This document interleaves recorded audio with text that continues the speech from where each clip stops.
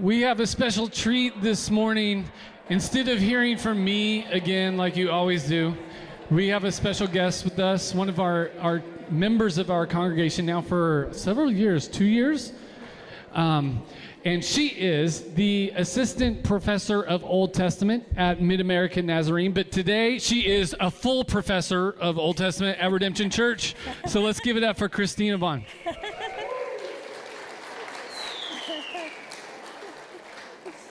It's good to be with you today. This is my second year, like I said. I first came in the summer when we were going through the book of Exodus. I was like, yeah, those are my people right here. So it's such a pleasure to get to know all of you. I do admit, though, that today I'm going to go a little bit outside of my jurisdiction because I'm going to start with a story today in the year 1945. Now, 1945, we know, ends World War II, and at this point, all of the troops were starting to return all over the world back to their respective countries. And Japan had deployed troops to the Philistines, and after their defeat by the Allied troops, the Japanese troops started to leave Philistines to go back to their home country of Japan. All left except for one man by the name of Hiroo Onada. And we have a picture of him up here on this screen. Now, Hiroo Onada was deployed to the Philistines as an intelligence officer in 1944. And despite being told repeatedly over and over again that the war was over, Onada decided to stay in the jungle where he pilfered rice and food from the villagers and continued to fight his own war. He waged war, guerrilla warfare, against some of the unsuspecting villagers who lived in the area. He lived off of coconuts and bananas that he scavenged in the jungle.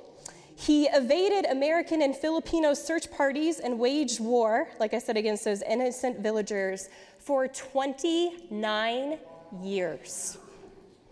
29 years of surviving off the jungle and stolen food to fight a war that he no longer had to fight anymore because it was clearly over.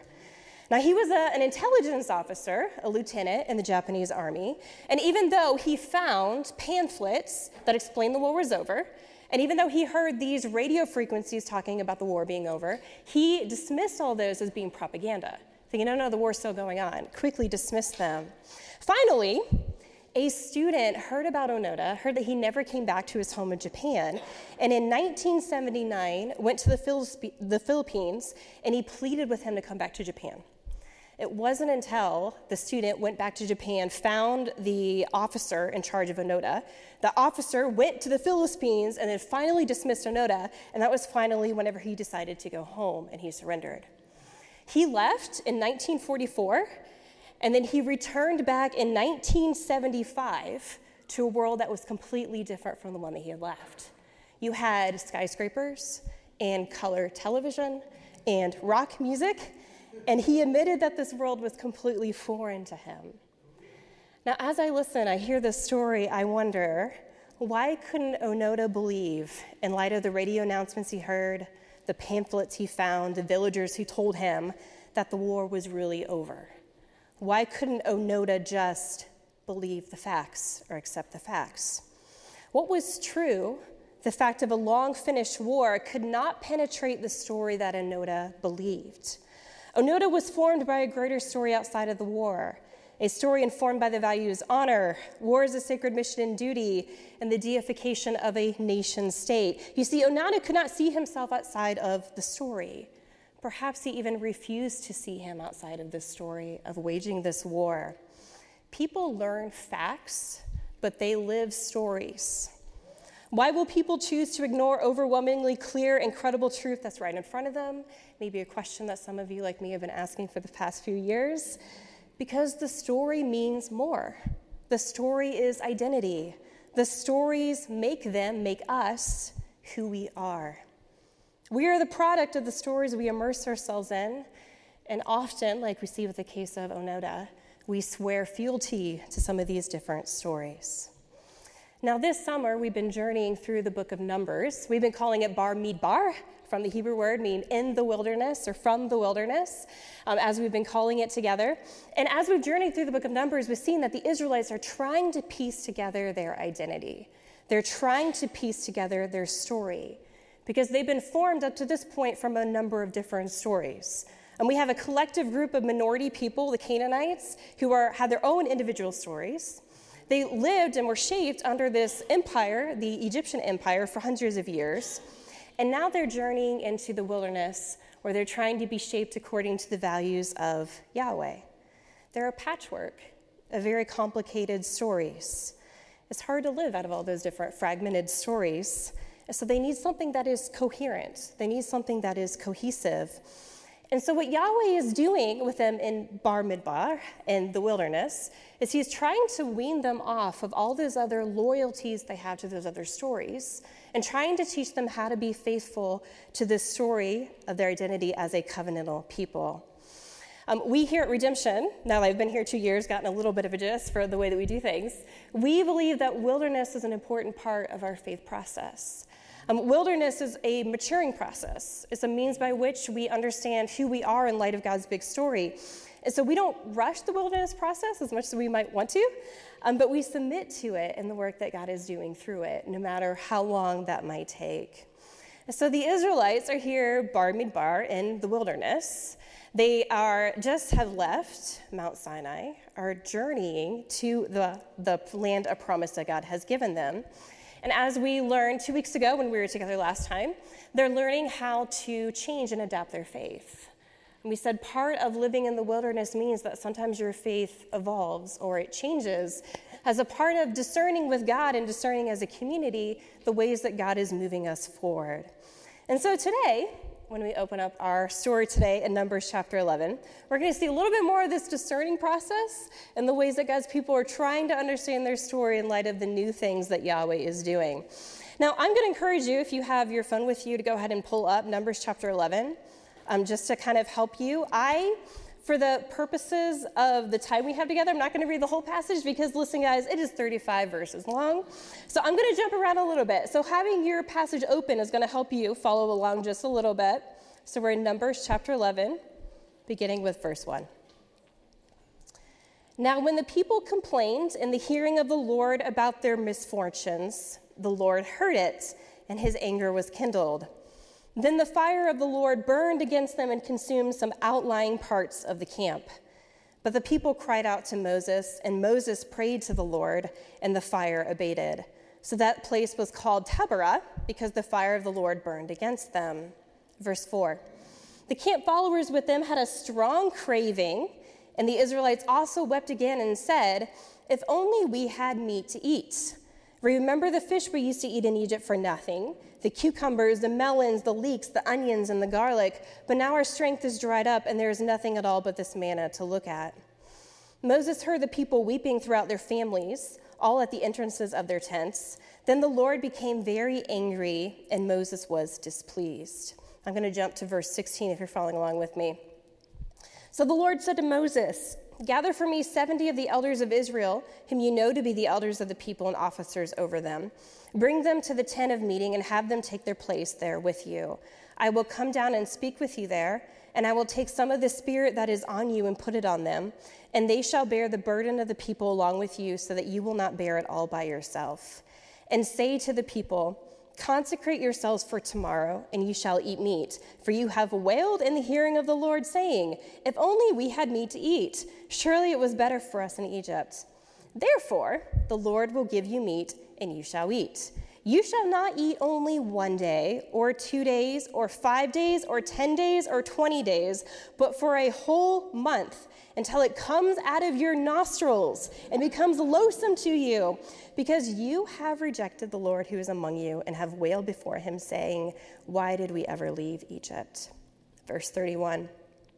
Then a wind went out from the Lord, and it brought quails from the sea and let them fall beside the camp, and a day's journey on this side and a day's journey on the other side, all around the camp, about 2 cubit deeps on the ground. So the people worked all that day and night, and all the next day gathering the quails. The least anyone gathered was 10 homers, and they spread them out for themselves all around the camp. But while the meat was still between their teeth, before it was consumed, the anger of the Lord was kindled against the people, and the Lord struck the people with a very great plague. So that place was called Kibroth Hattaavah, because there they buried the people who had the craving. From Kibroth Hattaavah, the people journeyed to Hazeroth. This is the word of the Lord. We give thanks even for the challenging and difficult passages, right? Now, let me be honest with you, because I tend to be a pretty honest person. Every time I read this passage, I tend to kind of portray the Israelites as a straw man. I think, like, how ridiculous that they would be complaining about that food. Here they are in the wilderness. Yahweh's given them food to eat. And this is kind of like primitive cavemen who are just kind of caving into their id. And clearly I'm a higher developed person, and I don't struggle with things like that. I wouldn't fall for something as stupid. That's typically what I do. But let me say this to as much as myself as I say to you, that we want to resist the urge to kind of characterize the Israelites as being this straw man. Because there's actually something a little bit deeper going on below this story. And I'm wondering if we're able to see ourselves in them. And trying to remove ourselves from that straw man assumptions allows the text to read us as we are today. Now, to help us understand what's really significant going on here, I drew us a picture. Tell me you're a teacher without telling me you're a teacher, right? I don't have a whiteboard. This is my whiteboard, you guys. This is my drawing of what is going on here in the camp. Now, don't look too closely, because you'll see where I kind of gave up drawing all those little tents, because I was like, my goodness, how many people live in this tent, in this camp, right? So many. So don't look too closely. Here's what's happening. Okay, this rebellion is coming from the outskirts. In the text, they call it within the rabble, or some translations say the riffraff. It's from the periphery of the camp where this is taking place. This is a place where it would have been unclean. All of these unclean rebellions, these whispering, these murmurs, these complaints of contempt are seeping in from the periphery into the main part of the camp. Now, the main part of the camp, okay, where all God's people live, they're situated around the presence or the tabernacle. And this would have been the place where it would have been understood to be clean. Now, we don't really know entirely who is the riffraff or the rabble, as some translations say, the people who are on the periphery. And what we do know, both from textual evidence and from archaeological evidence, is that there were a lot of people besides just the Israelites, a lot of other minorities who actually joined them whenever they were fleeing from Egypt. So it could be that the people in the periphery are the ones who haven't chosen to consciously become an Israelite. To become an Israelite, you had to be circumcised. You had to accept the order of this camp. And it could be that they're just kind of, observing. They were maybe advantageous about being able to flee along with the Israelites. It's a little bit unclear, but this is where the rebellion is taking place. Now, unclean doesn't mean sinful. I think that's maybe a lot of the different ways we might think about them, but unclean doesn't mean sinful. Unclean means that it is not in its proper order, or it's not in its proper place. So, for instance, I'm gonna grab my tea here. If I were to put this here, chaos, right? Some of you, this makes you anxious just looking at here, like that could knock over. Thank goodness I have a lid on it, right? Then that'd be even more chaotic. This is unclean. This is out of the proper order. Now, if I move it back, this hasn't changed at all. This is the same in its properties, right? If I move it back here, suddenly it's clean because it's in the proper order. Hey, what this is telling us is that this rebellion, these feelings of contempt, is coming from the disorderly part, the pieces of the camp that aren't properly ordered according to Yahweh's values and according to Yahweh's purposes. They've perhaps ordered themselves around their own purposes and their own particular desires. And this rebellion starts with this from the text. It says, they craved a craving. Okay, the Hebrew word here is ta'ava. Say that with me, ta'ava. There we go, ta'ava. That's our Hebrew word for today, since we like to learn at least one Hebrew word for each of our sermons here. Ta'ava is a craving. Now, this isn't just some desire, some wishy-washy want that you have. This is an obsession. And in Hebrew, it says it twice. They craved a craving, this absolute obsession. They're obsessed with this lack of food, or particularly the lack of food that they want.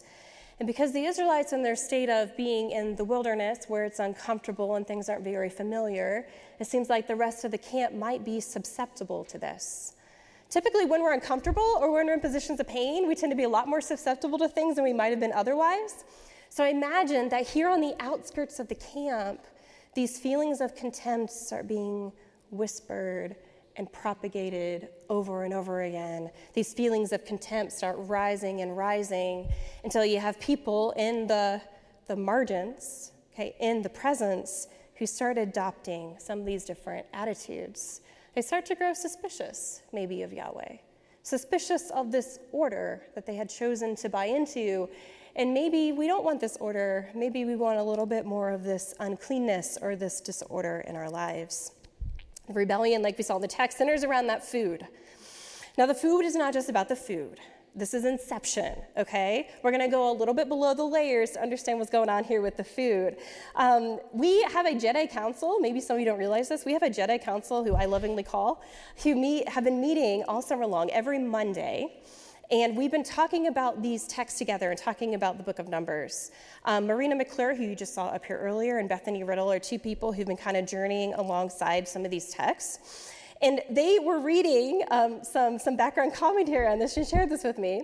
One way we could look at this food is that this is what the poor people in Egypt did eat. There is some archaeological evidence that could be the case. However, what they discovered is that the rabbis throughout the centuries have noted that some of these food groups could be sexual euphemisms.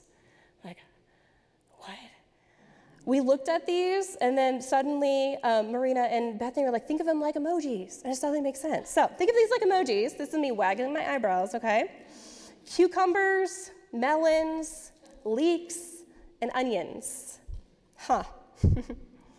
Probably, if they are used in such a sexual capacity, would be representative of the fertility gods and the fertility blessings that these gods would give them. This is something that all ancient Near Eastern gods were known for, one of which would have been the Egyptian gods, that these gods would give, kind of in maybe a sexual connotation, would give gifts of fertility to the land and to the people who reside in that land. Throughout the Old Testament, the prophets often accuse God's people of worshiping these fertility gods, and they accuse them of prostituting themselves to these fertility gods. This is what the Israelites are craving, these reliance on these particular fertility gods. It's not about the food, but it's about the system, and maybe the easier system they had when they lived under the Egyptian Empire. Their complaints about the food really reveals what their attitudes or what their motivations are. They're not complaining about the food as much as they're complaining about the burden that Yahweh has put them under. In Egypt, they had a consistent system where they would frequently get those foods. They said they were never for want. They didn't have to do anything for them. But here in the wilderness, they have to rely on Yahweh, their new God. He gives them their food. And they aren't too happy about this system of food that Yahweh has set up for them. What's interesting is the Israelites have a very selective memory. They had to eat bread in Egypt. They did. They had all this food, but the cost of this food was blood, wasn't it? They were loyal to Egypt, we see here in this text, but God is trying to teach them how to be faithful now to Him. God is trying to wean them off of that loyalty to Egypt and teaching them what does it look like to have a committed relationship with their new God. There's a difference between being loyal and being faithful, and I think we see this especially exhibited here in this text. The Israelites are being loyal, but God is calling them to faithfulness. We might kind of confuse the two, but there is a difference, and loyalty isn't a fruit of the Spirit. Loyalty isn't a Christian virtue that we have in our tradition. There's a difference between being loyal to Egypt and faithful in the wilderness. So I have this nice handy-dandy chart here. We can get that on the slide. With the Israelites longing after this loyalty, they want allegiance without ethical demand. For the Israelites, this is the appeal. We could do whatever we want as long as we were being loyal to that empire. They would give us whatever we needed. At least that's how they spun it, right? They could do whatever they wanted. They could have their own values. But as long as they were at least having those values and being loyal to Egypt, that those could coexist. However, under this new system that Yahweh is creating in the wilderness, He's trying to teach them how to abide with discipline and formation. Because now the Israelites exist in a relationship with God, in a relationship with a community, this means that there has to be boundaries and there has to be expectations. The Israelites can no longer live according to their own values, but they're being shaped and formed into the values now that Yahweh has for them. It's a little bit painful doing that in the wilderness. Under the loyalty system, under Egypt, the Israelites were abiding by consumerism. This system of Egypt appeased their appetites. So this is our second point here, appeased their appetites. Makes sense because, of course, if you appease the Israelites' appetites, it's going to keep them loyal to that system and keep them coming back over and over again. However, with this new faithfulness model in the wilderness, we see delayed gratification, where Yahweh isn't giving them exactly what they want immediately, but he's trying to wean them off of those appetites. You see the difference? The loyalty emboldens those appetites, whereas the wilderness tries to train those appetites. Under the system of loyalty, under Egypt, we have a very consistent system where the Israelites knew exactly what it was that was expected of them. If we do this, if we put in this input, this is the output that Egypt is going to give us. So as long as we remain faithful and loyal, then this is what's going to happen to us. They knew what to expect. However, with the wilderness system, we have a very inconsistent system, which we see here on the next slide here. This inconsistent system is actually pretty scary. It's not that Yahweh is inconsistent, but it's that Yahweh's world is inconsistent, right? Because we're living in community that sometimes you can't always predict, you can't control what it is that God is going to do. You can't control what community is going to do. God wish that we could, right? You can't control that. And as a result, it's inconsistent about what might happen. In a wilderness, you don't know when you're going to have food. You don't know when you're going to have rain. And as a result, you have to rely on Yahweh, and that Yahweh will be faithful to you, because God and God's world are both very complex things. With the old system, the Israelites tried to change the narrative, or they changed the facts to retain their loyalty to Egypt. This is why they have a selective memory. Or, oh no, we got whoever we wanted, right? They forget about the sacrifice because idols always demand blood. They forget about that. But they have a very selective memory as they kind of reshape their facts in order to hold on to this reality that they want. Whereas with this new system that Yahweh is calling them into with faithfulness, here on the next slide, we have the Israelites wrestling with the narrative. The wrestling with the narrative is a means of being faithful. Sometimes we might think of wrestling as being opposed to faithfulness, but it can actually be the same thing. Because by wrestling, we're trying to stick with it, and we're trying to be committed, even when it might not make sense, or even when we might not have the answers. And in fact, this is how Israel understands their entire identity. The name Israel means one who wrestles with God. This is who God's people are. They're constantly wrestling with God and questioning God and talking back to God. And God permits that. He actually says this is part of being in a relationship with me. And we saw that when Tim talked about our faith evolving and changing and adapting. That part of that means that we wrestle with God as a means of being faithful. Bottom line here on this next slide here, the system of Egypt leads to idolatry, putting something in the place of God's place, whereas the system of faithfulness in the wilderness is a means of holiness or a means of belonging to God. What the Israelites are doing is they're fighting the formation. They're trying to hang on to the loyalty when God is calling them out of that loyalty and trying to teach them how to be faithful. And because they're holding on to that loyalty, which is personified by that craving, this makes God very angry. It's because God is a jealous God. You can't serve two masters, just like Matthew says, Matthew 6. You can't serve both God and money, or you can't serve both God and fill in the blank for whatever you want. God has been training their appetites this whole time, but Israel has been resistant to this training system. And so this is what Yahweh accuses them of. He says, this is what I quote here from the text, "You have rejected Yahweh, who is in your midst." You have rejected me. Because you rejected this system that I'm calling you into, this new way of being faithful, as a result, you have rejected me, and I am right here available to you. Do you hear the pain in the accusation? He's being rejected. So in response to their complaining, Yahweh gives them exactly what they want. Is that a curse? I don't know what tradition, but I think it's a curse. May you get exactly what you want. It's exactly what God does. He says, you are going to eat this quail. You want some meat? You're going to eat it out of your nostrils. You're going to be so sick of it. He describes the quail. It's a curse. It's a judgment. He's very clear in the language that he's using. It's a warning. It's okay, you want this? Let me tell you. This is a craving. This does not bring you further into my presence. This brings you further out of it. It's a test. And yet we see that the people, despite the language that Yahweh uses about it, clearly warning them, don't pursue this meat. I'm going to give it to you, but don't do it. They still are loyal to their previous ways of living. Now, I want you to notice where Yahweh sends the quail. So here's my next picture. Once again, prepare to be amazed. Here it is.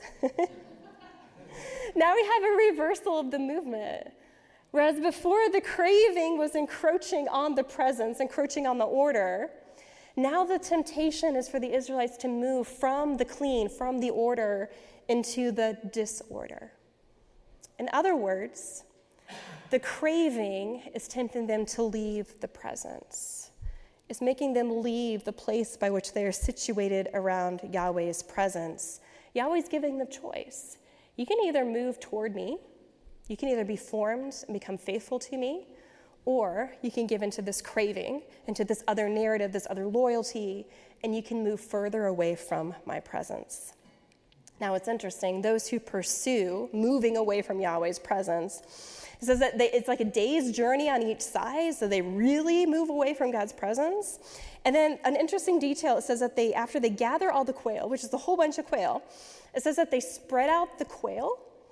And as I was looking at this was actually a practice where you would salt the quail and dry it out so that now you have kind of like quail jerky, which doesn't sound very appetizing to me, but apparently that's what they do. This was an Egyptian practice. So not only are they moving away from the periphery of God's presence, but in order to do so, they're using the loyal practices, the loyal ties to this other empire by which to do this. And the way that the text concludes is by warning us that the people with the craving, this craving ultimately leads to death because it removes God's people from God's presence. This is the way that the book of James said it, James chapter 1. But one is tempted by one's own desire, being lured and enticed by it. Then, when desire has conceived, it engenders or gives birth to sin, and sin, when it is fully grown, gives birth to death. The craving leads finally to death. In 2018, there was a movie, an indie movie by the name of Beautiful Boy, which is actually based off of a memoir. And in this memoir, a dad recalls a very trying time in his life when his son was battling very severe addiction to alcohol and drugs. And in the movie, I haven't read the book, but in the movie, the son has overdosed quite a few times throughout the film, and he's finally in a recovery group. And the son is recounting, his name is Nick. Nick is recounting the time that he woke up in a hospital bed and had no context for what had just happened to him. He woke up, and there was a medical professional in the room, and the person asked him, "Nick, what's your problem?" And Nick replied, "I'm an alcoholic. I'm an addict. I mean, isn't it kind of obvious? That's what I am." And the person turned to him and said, "No, that's not your problem. That's how you're trying to treat your problem." Our craving is never the craving. Our craving always reveals something below the surface. It's never the problem, but it's a symptom of a deeper problem. How we might choose to treat a deeper problem, or a deeper loyalty, or a deeper narrative. So here's the question we must ask ourselves. What do we crave, and what does that craving reveal, and what demands our loyalty? It could be substances, like we have here at the case of Nick. It could also be the American pursuit of happiness, the good life, or whatever we might assume the good life is. It could be trying to hold on to a system of certainty, a simple black and white world where we have fundamentalism, which is on both progressive and conservative sides. But all of these cravings, all of these loyalties ultimately create division in our souls. And what God calls the Israelites in the text and what God calls people today is to live an undivided life, where we weren't caught living between faithfulness and loyalty, but choosing to live according to God's faithful practices. How do we live the undivided life? Well, in the narrative, Yahweh is training them how to live undivided lives, how to prioritize situating themselves around the presence of Yahweh. This is what it means to live a life of undivided attention. In the Christian tradition, we have a spiritual discipline called simplicity. Maybe another way to think about simplicity would be soul minimalism, as the spiritual director Emily P. Friedman calls it, soul minimalism. We talk a lot about, I think, minimalism in our culture. We talk about decluttering our houses or maybe living more simply according to our finances. But soul minimalism or simplicity is decluttering our souls so that we have an undivided attention on the presence. It means learning to have a single focus. It means how do we declutter our spaces, our spiritual spaces, and how do we listen and become more attuned to Yahweh's presence in our lives? What might it look like when I allow my soul to catch up with my body, because my body is always moving way faster than my soul? And what might happen when I settle into myself and listen to all the noise and clutter and discern what is really demanding my attention? Richard Foster is a spiritual director, and he has a book called The Freedom of Simplicity. So I'm going to leave you with a quote from him. Here is how Foster describes a life of faithfulness up here on the screen. He says, although many times we do not pay attention to the holy whisper, increasingly we do. We are less and less discouraged by our many wanderings in the wilderness because, having tasted the land of promise, we desire it more and more. As much as we may flirt with double-minded living, our real love is singleness of purpose, and increasingly it is capturing our heart. May God's presence capture our heart. The one who calls us to faithfulness will be faithful to us, even when we wander away in the wilderness. So may God capture our hearts and our attentions so that we may remain in God's presence. Amen. Let's pray together.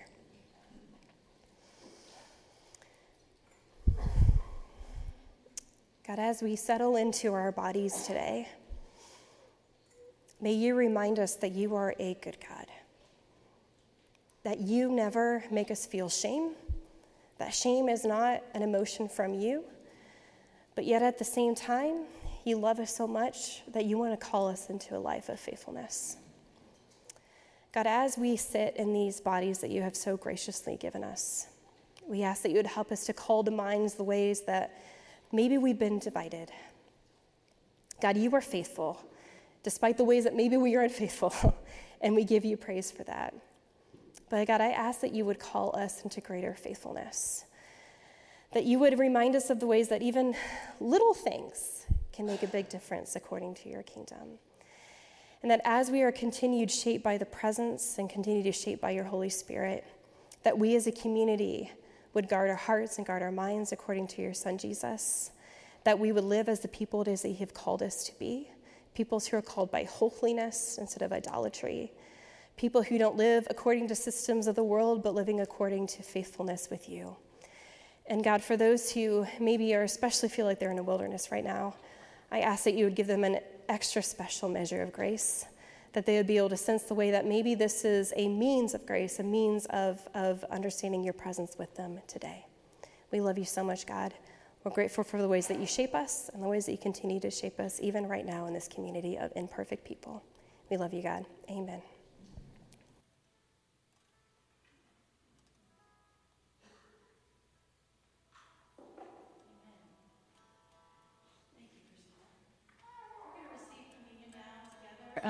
And if you're kind of new here and are unsure how we do that, ushers will come down and they'll release you row by row. You can just come up front and choose a server, and the servers will say to you, remember the body and blood of Christ, and you can respond with amen or I will remember, or however you choose to respond.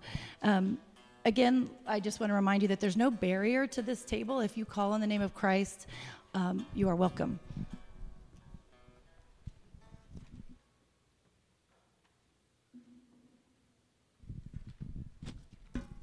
Got to find 1 Corinthians.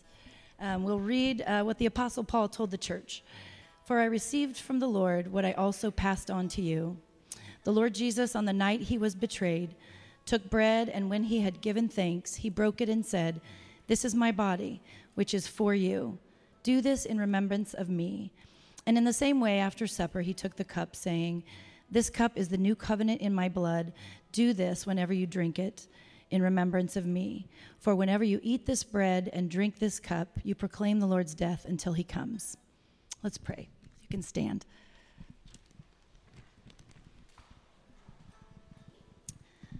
Father in heaven, we ask you to bless this bread and this cup. May it be to us a spiritual food and drink and a means of your grace. As we receive it into our bodies, may we receive you once again. We pray that you will come live inside us and make us new from the inside and out. And then send us out into the world to be salt and light. And let the world feast upon us and taste and see that you are good, so that all may know your goodness. We pray this in the name of the Father, the Son, and the Holy Spirit. Amen. Will you come?